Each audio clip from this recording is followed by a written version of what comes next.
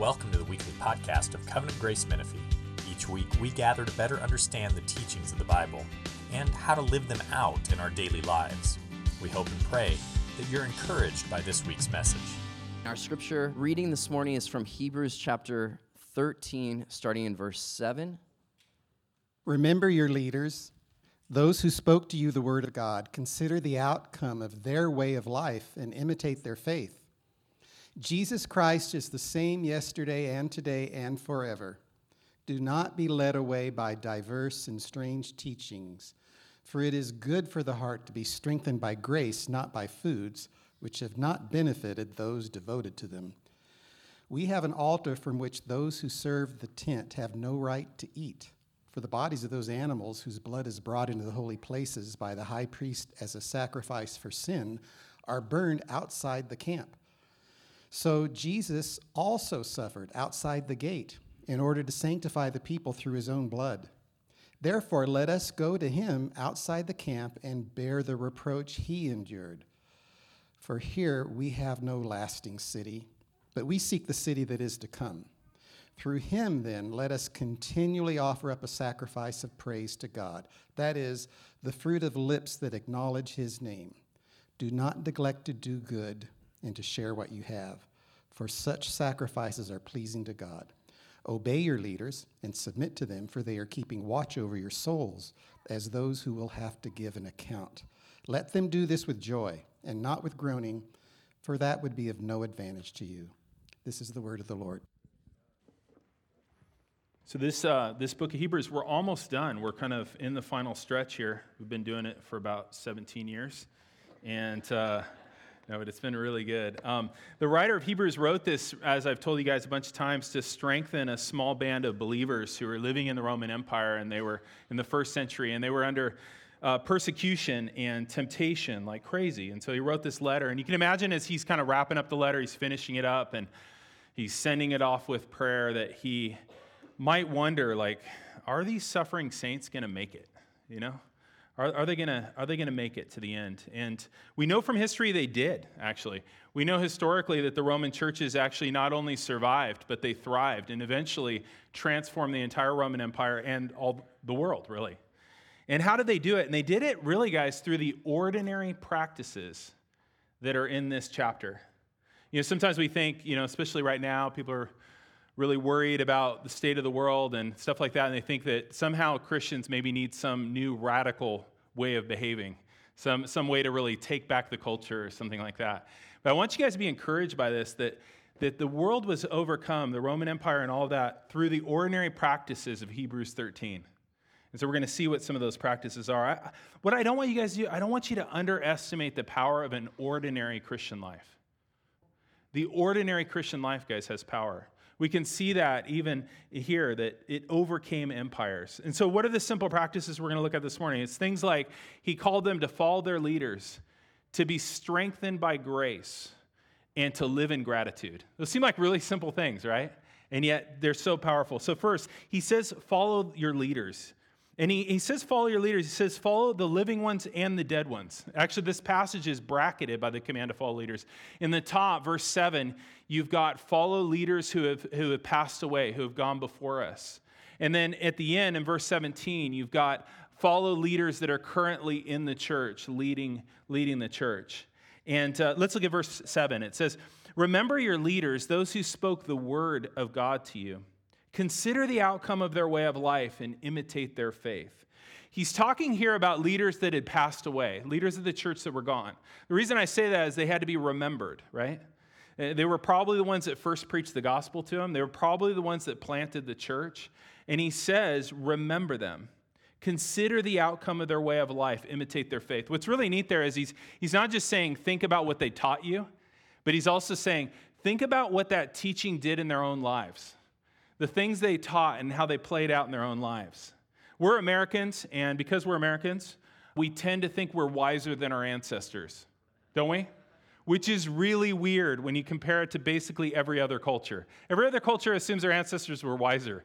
We assume we're wiser than our ancestors, and so it makes it really hard for us to believe that there are things we can learn from believers in the past, right?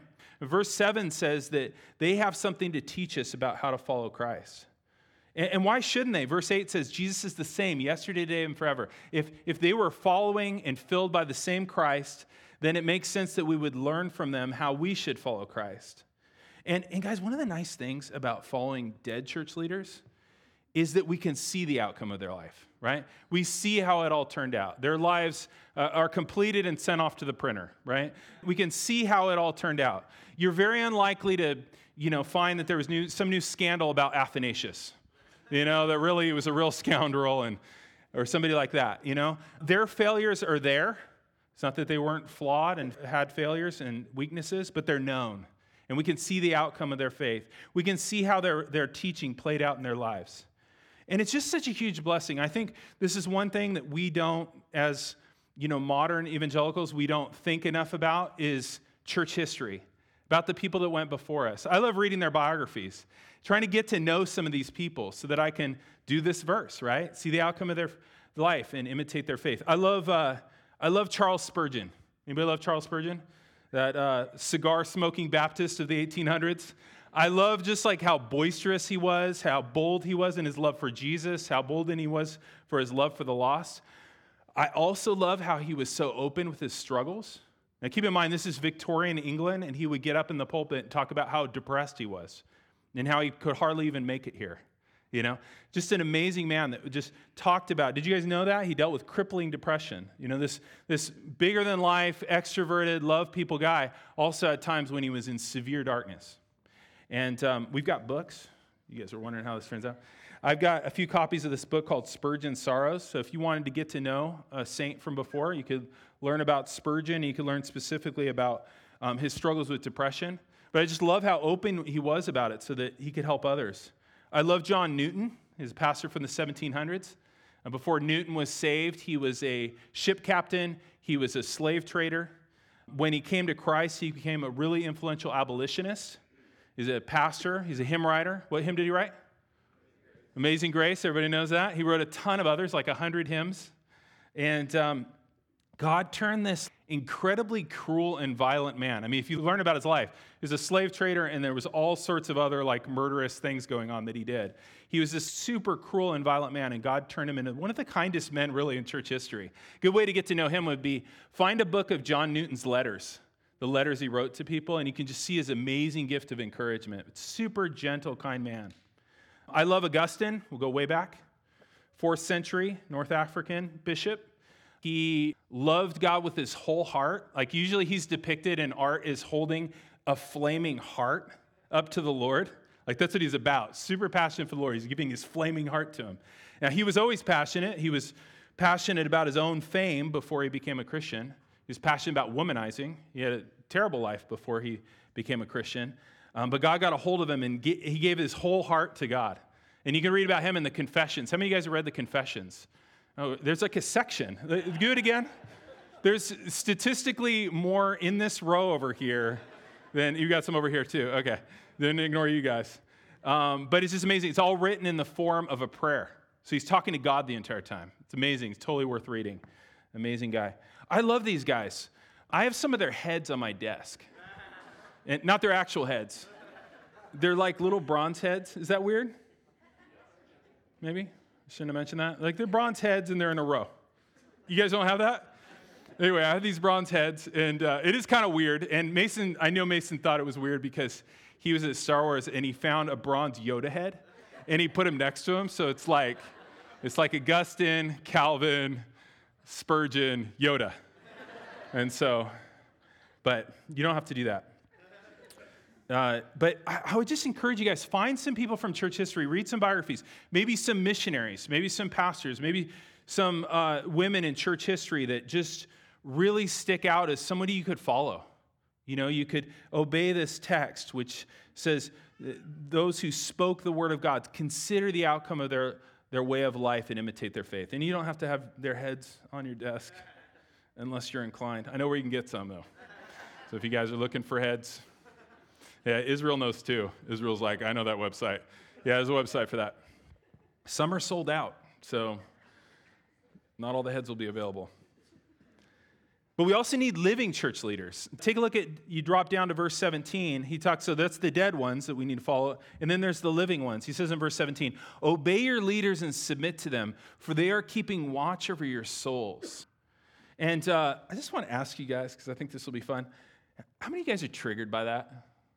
Okay. How many of you guys are triggered by obey and submit to your pastors? Did you show of hands? Oh, they actually showed their hands. They're triggered. You guys triggered? Who's triggered? Who's been triggered? Okay. Some have been triggered. I've been triggered. Slightly triggered. Anymore? Some of y'all lying. That's fine. Whatever. I get it, guys. I'm Gen X, and that means I have authority issues in general. And there are clear limits to submission.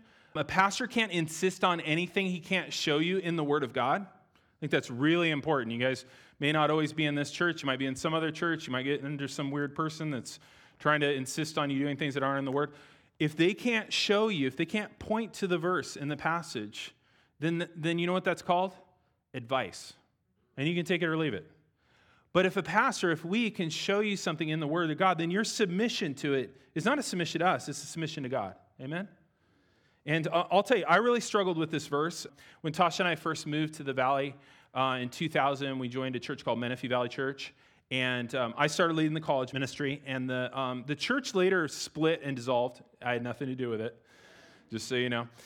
But our college ministry continued to thrive. It's called Kaleo, and it was legendary. It was amazing. At one point, we had like over 50 college kids coming to our house on Sunday nights, and so they'd be like up the stairs, and it was amazing. Some of you were there, a bunch of you there. How many people were there in our house? Yeah, that's awesome. How many of you guys were there after we left our house and we were meeting in other places? Yeah, Scott and a bunch of you. So cool. And it was amazing. And we attended a new church, but we kept the college ministry separate because I didn't really think I needed to get any pastors involved in this thing. This was kind of my thing, right? I don't want to get any pastors involved in this, right? Gen X, authority issues. You guys know. If you know, you know. But until I was teaching through Hebrews, so this is 2004, teaching through Hebrews, and you know how it is. You know what's coming. You've read the book before. And I knew this verse was coming. And so in 2004, I finally got to verse 17. Obey your leaders and submit to them. They are keeping watch over your souls. And so I taught this passage with some uneasiness. The uneasiness of a person studiously trying to avoid doing what the passage says, but doing that in front of everyone. Because the thing is, when you read through Scripture, if you find a verse you don't like, you kind of just skirt right past it. When you teach the Bible verse by verse, you have to do that in front of everyone. Okay, you have to go like, okay, so there's verse 18, and moving on. And I remember afterwards I went in the kitchen, I was talking to Tasha, and I was like, hey, what'd you think of that? And I knew what she thought of it. She goes, I think we're not doing it. And I was like, she said nicer than that. She goes, I think we're not doing it. And so within a few days, we actually had a meeting, a bunch of the guys in the ministry, and we decided to put it under a local church. So it was like within weeks, it became a part of a local church because of this text. This text was like clear, right? That we should submit to pastors, to leaders. And it was great because Josh and Renee met there, so that was good. Got a marriage out of that. And all the rest of us got to learn how to submit to pastors, which I wasn't very good at, and some of you guys saw that. I was a pain. But I think the thing is with this passage is that I just didn't see a need for somebody to keep watch over my soul. Like, I got that. I didn't feel a need for somebody else to keep watch over my soul. I didn't see the gift of this. But guys, this is a real gift. I mean, think about it, that God would give men who actually want to watch over my soul. They want to watch over my soul. And they want to lead me by God's word. Me, and I'm a pain, And they wanted to give an account for me to God. And I just, now that I think about it, I'm like, who would do that? Well, I would do that. But, I mean, it's a strange thing, right? It's a strange thing that a man would want to keep watch over other people's souls and to lead them by the word and to give an account for them. I mean, think about that. On the final day, giving an account before God for y'all. And yet, that's what God calls us to do as pastors. He gives us this desire. And it's a gift. I didn't see it as a gift to myself to have pastors in my life. And we have 3. We have Gabe and Josh and myself. We don't do what's called a Moses model. You guys ever heard of the Moses model?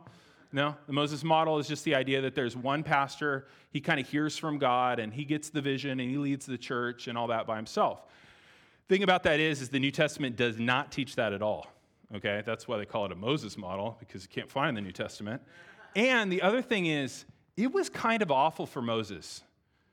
You know, if you go back and you read, like, even Moses hated the Moses model, okay? So we don't do that, right? We do what's called a plurality of elders. And what's cool is because we have 3 pastors, I get to submit to and have my soul watched over as well. And it is such a blessing, guys. I am super thankful to have Josh and to have Gabe leading me and keeping watch over my soul. I'm happy to submit to them, and I think you should be too. God's given us a gift here. So I would just say, too, pray that God would provide more and more of them in our church and in the world in general. I don't know if you guys have seen the statistics, but it's something like 40% of pastors say if they could get out, they would. And when you have commands like, you know, that they shouldn't lead under compulsion, 40% are. You know, that's crazy, right? And that's necessary. So just pray that God would stir up more and more men to have a heart to do this. And verse 17 says that you should help them enjoy doing it. Take a look at verse 17. This is great. Let them do this with joy and not with groaning, for that would be of no advantage to you. Isn't that great? You know, there's something about us as Americans. We think it's like our duty to drive authorities in our lives. Crazy. It's like that's how we're being faithful. Like, we got to keep them honest, you know, and like basically torture, you know, the government. We'll rebel against them as much as we can. You know, we'll rebel against people in our families and stuff like that. And what this text is saying is like, help the authorities in your life and pastors, whether it's husbands, whether it's fathers, help them enjoy what they're doing. Like, it's really of no advantage to any church for them to just make their pastor's life miserable. And I want you guys to know, I'm not miserable, by the way. I love it. I love it. And you guys have made it a pleasure. But this text is really great because it says, happy leaders lead best, right? And so I just say in your family, wives, make your husband's leadership a pleasure to do. Children, make your parents' leadership, their authority, a pleasure to do. And I want to just say to you guys have made it a pleasure for us. We enjoy this. We're having a great time doing it. And we should. You know, joy energizes our work. You know, you get the best leaders when they're most encouraged. And you know what makes pastors the happiest? Good pastors? What makes them the happiest is when they see you growing in Jesus. Like, that's the way to give a pastor joy. Nothing makes us happier, guys, than to see people in our church loving and serving and enjoying God more. Like, that's what it's about. That's what we're here to do. That's what the writer of Hebrews wanted, right? Because he's one of those leaders. What does he want? His whole letter is about showing how wonderful Jesus is. Follow him, love him, enjoy him. Listen to what the Apostle John said about it.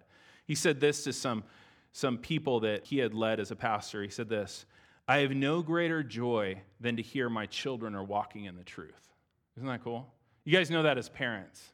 And it's the same way for pastors. It's like, there's no greater joy than that. And so follow your leaders. Secondly, be strengthened by grace. He warns them about a false teaching that's going on in verse 9. He says, do not be led away by diverse and strange teachings. If something's new, if something's strange, it's false teaching, right? You're like, oh, I never heard that before. Like, that's a bad sign. Unless you're just like brand new to the Bible. But if you're not, you know, it's a bad sign. These false teachers were encouraging them to return to the Old Testament food laws, that if they would somehow, you know, change their diet, that they would be closer to God. And I love what he says to them. You know, these false teachers, like, if you really want to be close to God, eat this food. And he says this. He's like, we have better food. It's called grace. Take a look at verse 9. For it is good for the heart to be strengthened by grace, not by foods, which have no benefit to those who are devoted to them.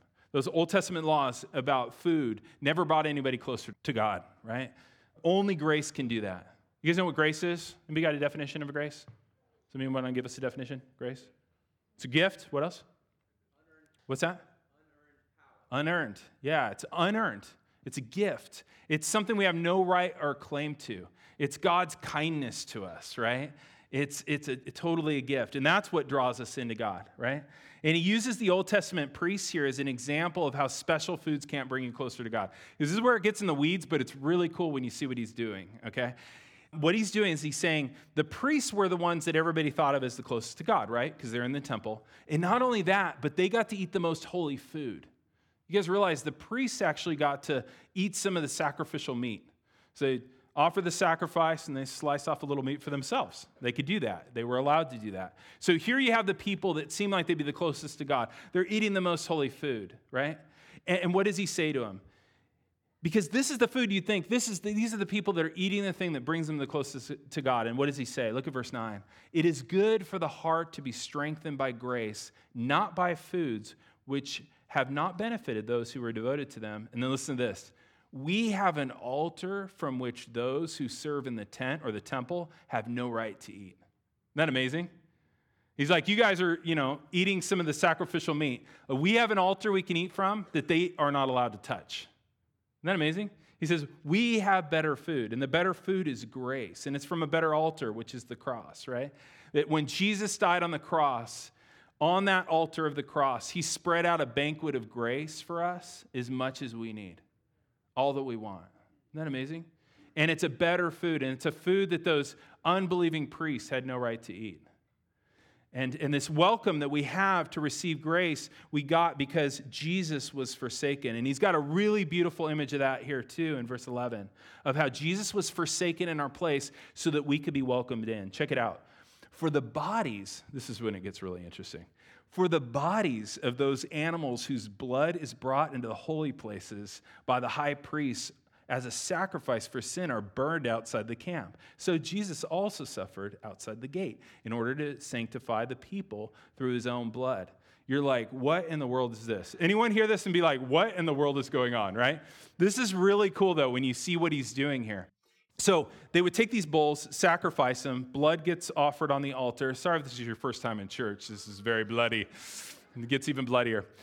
They would sacrifice, in the Old Covenant, they would sacrifice the bull, they would offer its blood, and then they've got this like gigantic carcass to deal with, right? And you can't just like light it on fire and it goes away. I mean, it's not nuclear, You got to drag that carcass outside of town and burn it. It's crazy, right? I was talking to David, and he was like talking about how people are talking about, reinstituting the sacrifices and stuff like that. And he goes, they have no idea how messy this is. Okay? There's a lot of blood. So they're taking this carcass, this bull carcass, out of the temple, and they take it outside of town, and they burn it, right? And so the blood illustrates that a death had to happen in our place, a substitute to pay for our sins. But the carcass outside of town burning shows that sacrifice to come has to be forsaken by God. Because that's what it meant. To be driven outside the camp or to be driven outside the city was a way of illustrating being forsaken by God. So this sacrifice is both sacrifice for sin and then forsaken by God. And he's saying here that Jesus fulfilled both parts. He's the sacrifice for sin. His blood washes away our sin. But he's also the one forsaken. You guys remember where they crucified him? Outside the city, right? Golgotha was outside the city. That's not an accident. That's to fulfill this. Can we just stop and just realize how cool this is? And it isn't just cool like the author of Hebrews can find all these amazing details in the Old Covenant. It's amazing because God put them there, right? When he gave all these rules about what to do with the carcass and all this stuff, God was thinking of when his son was going to offer himself for us, that he was going to be forsaken in our place so that we could be welcomed in. This is amazing. The artistry of it. I know you guys are like, carcasses, blood, but isn't it wonderful? It's so wonderful. Okay, it is wonderful. And I also want you guys to see what he did there, which is really cool. So false teachers are saying, hey, you're not as close to God as you could be. Eat this food, you'll be closer to God. And notice how he refutes it. He says, we have better food, and we have better access than even their priests did. The way the author responds is he goes, what exactly are you trying to offer me with this religious diet? And they're like, well, you'll get closer to God. And it's like, no, too late. We're way closer to God than any of the unbelieving priests ever were. They're like, well, it's better food. No, we've got grace. Isn't that amazing? This is something to think about, guys. Whenever you're approached by false teachers, maybe at your door, and they're telling you this thing or that thing about Jesus not really being God or telling you different things that you need to do, I think you should ask them, what exactly are you offering me that I don't already have in Jesus? Right? I had an occasion where I was talking to a couple Mormons. They came to our door. I was talking to them, And I was like, before we begin, let me just explain what I have in the gospel. And so I kind of talked about, Christ paid it all and the intimacy I have with God, and it's not based on my works at all, and he's put his spirit in me to transform my life. And then I asked them, what do you guys think of that? And the more junior one said, oh yeah, we don't have that. And the older one was like, stop, we're not bringing you anywhere, But that's one thing with false teachings. We have to realize there's nothing better being offered. How many of you guys have been approached by the mother God people? It's crazy. How many are there? They're everywhere. Have you heard about this? Yeah, well, when you talk to them, ask them what exactly they're offering that's better than what you have in Jesus, because it's not clear. And it's very clear it's not in Scripture. We have grace, guys. We have as much as we need. And it's grace not only to forgive us, but to make us stronger, like Eric was talking about. Grace is not just forgiveness, but it's strength. And we can see that in this passage. It's good for the heart to be strengthened by grace. Understanding the gospel and dwelling in the gospel and absorbing the gospel will make us stronger. It's going to make us strong enough to do anything God's called us to do. These people had a hard calling, right? Look at verse 13. This was their calling. Therefore, let us go to him outside the camp, bearing the reproach he endured, for here we have no lasting city, but we seek the city that is to come. What was their calling? Their calling was to follow Jesus in a place where everyone hated them for it. Isn't that crazy? These guys needed strength, and they got it, right? They got it from God. They got grace that made them strong enough to do it. They could endure any human rejection knowing that they had God's acceptance. And I just want to say to us, in everything we face, is we need to be strengthened by grace. We need to be doing it every day. Every day we need to be in the Word, and we need to be seeing the gospel, and we need to be feeding on God's love for us, because we will be attacked, right? You think, oh, it's just Wednesday. It'll be fine. My schedule looks good. It's all good. You're going to be attacked. You need to be strengthened by grace. This isn't like a guilt trip of hey, you need to read the Bible, and if you read the Bible, then you can feel like you're really accepted before God, blah, blah, blah, blah, blah. It's not that. It's you need food. If you haven't been reading Scripture, you shouldn't feel guilty. You should feel hungry. You feel the weakness. And you're I need to see again how much God loves me. Guys, you can approach the altar of grace anytime. We also approach it in prayer, right? You feel weak. You feel embattled. You feel like you can't go on anymore.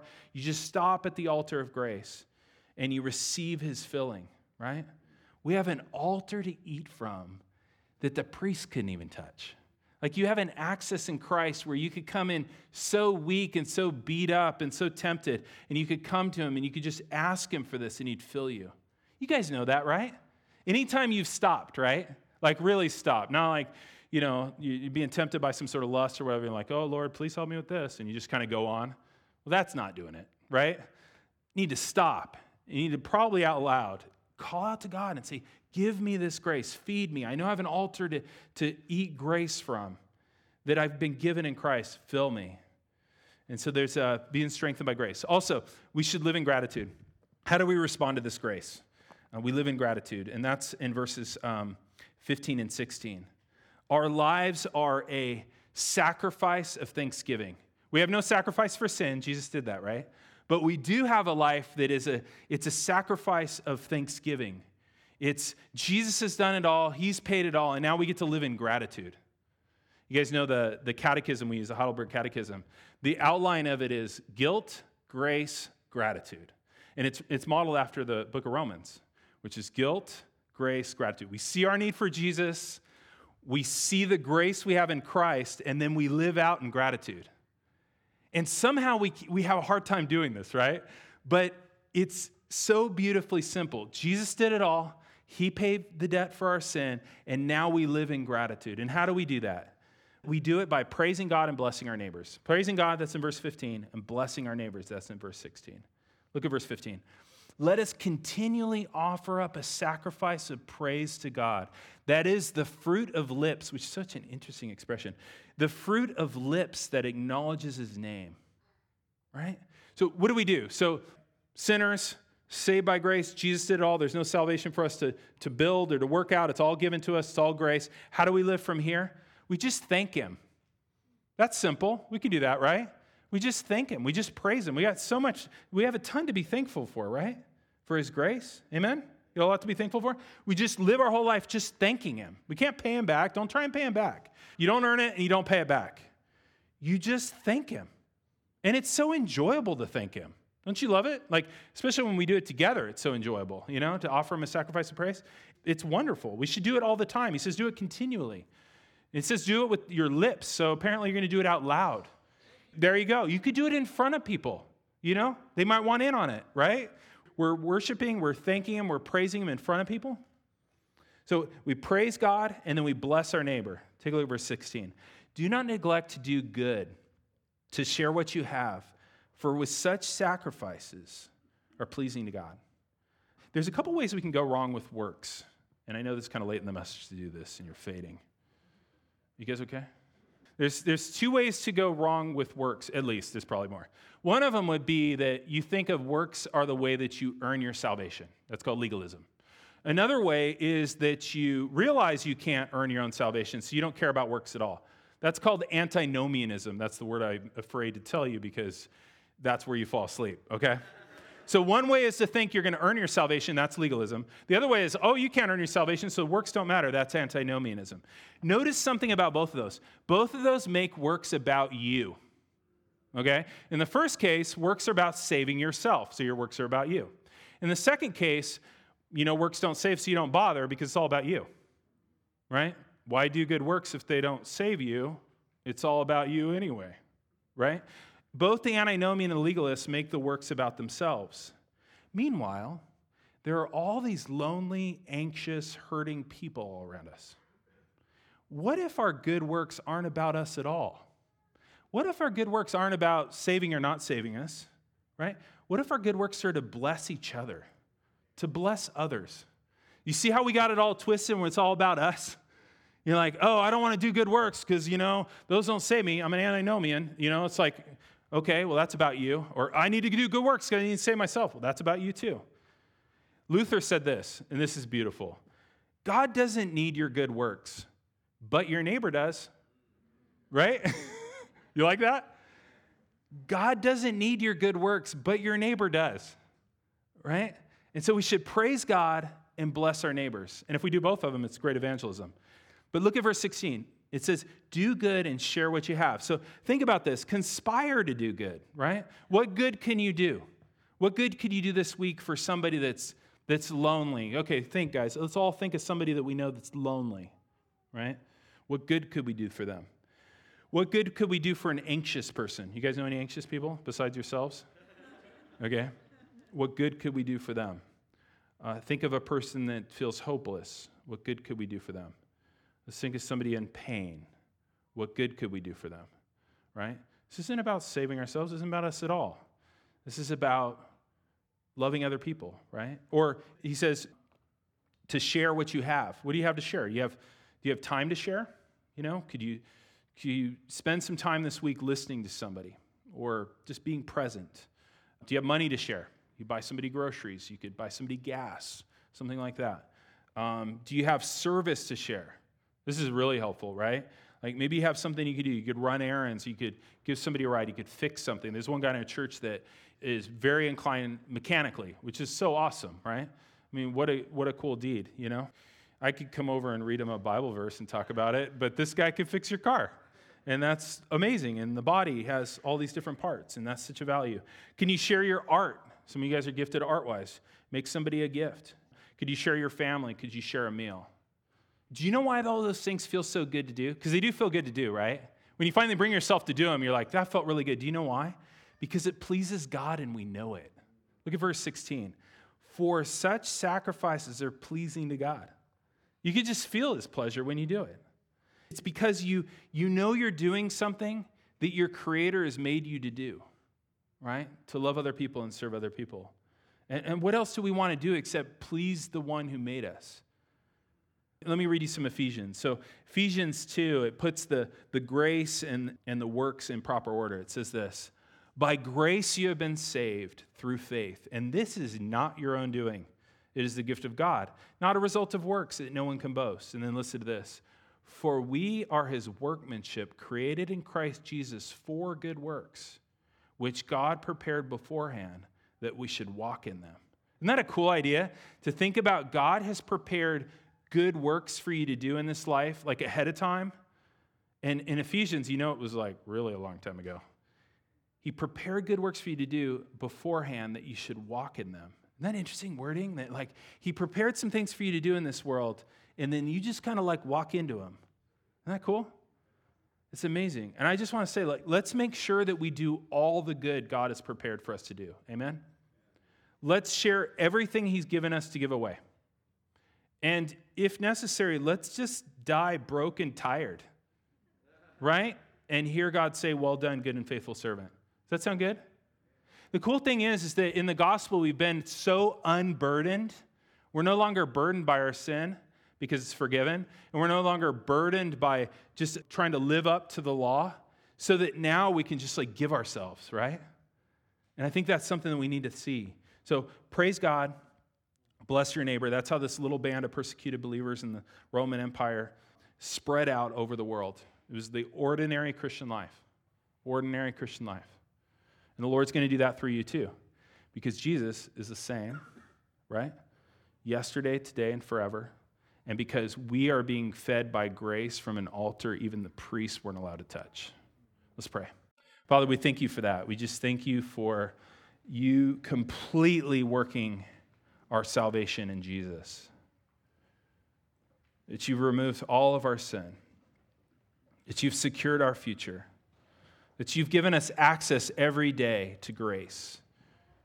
Grace that strengthens our souls. Grace that makes us able to serve others. And we just pray, Lord, that you would show us the good works you have prepared for us to do and help us to walk in them. We just pray, Lord, that you would more and more, your Spirit would stir us to think about what good can we do by the power of your Spirit? And what can we share that you've given us? And I just thank you, Lord. I thank you for this church that does this. And we just pray, Lord, that we would do it more and more. And thank you for the unity and the love and the joy that you've given these people, that you've given us together. And we pray, Lord, that we would be able to share it with others. We pray this in Jesus' name. Amen. Thank you for listening to this week's podcast. If you'd like to know more about our church, you can email us at info@covgracemenifee.org. May the Lord bless your week and guide your steps.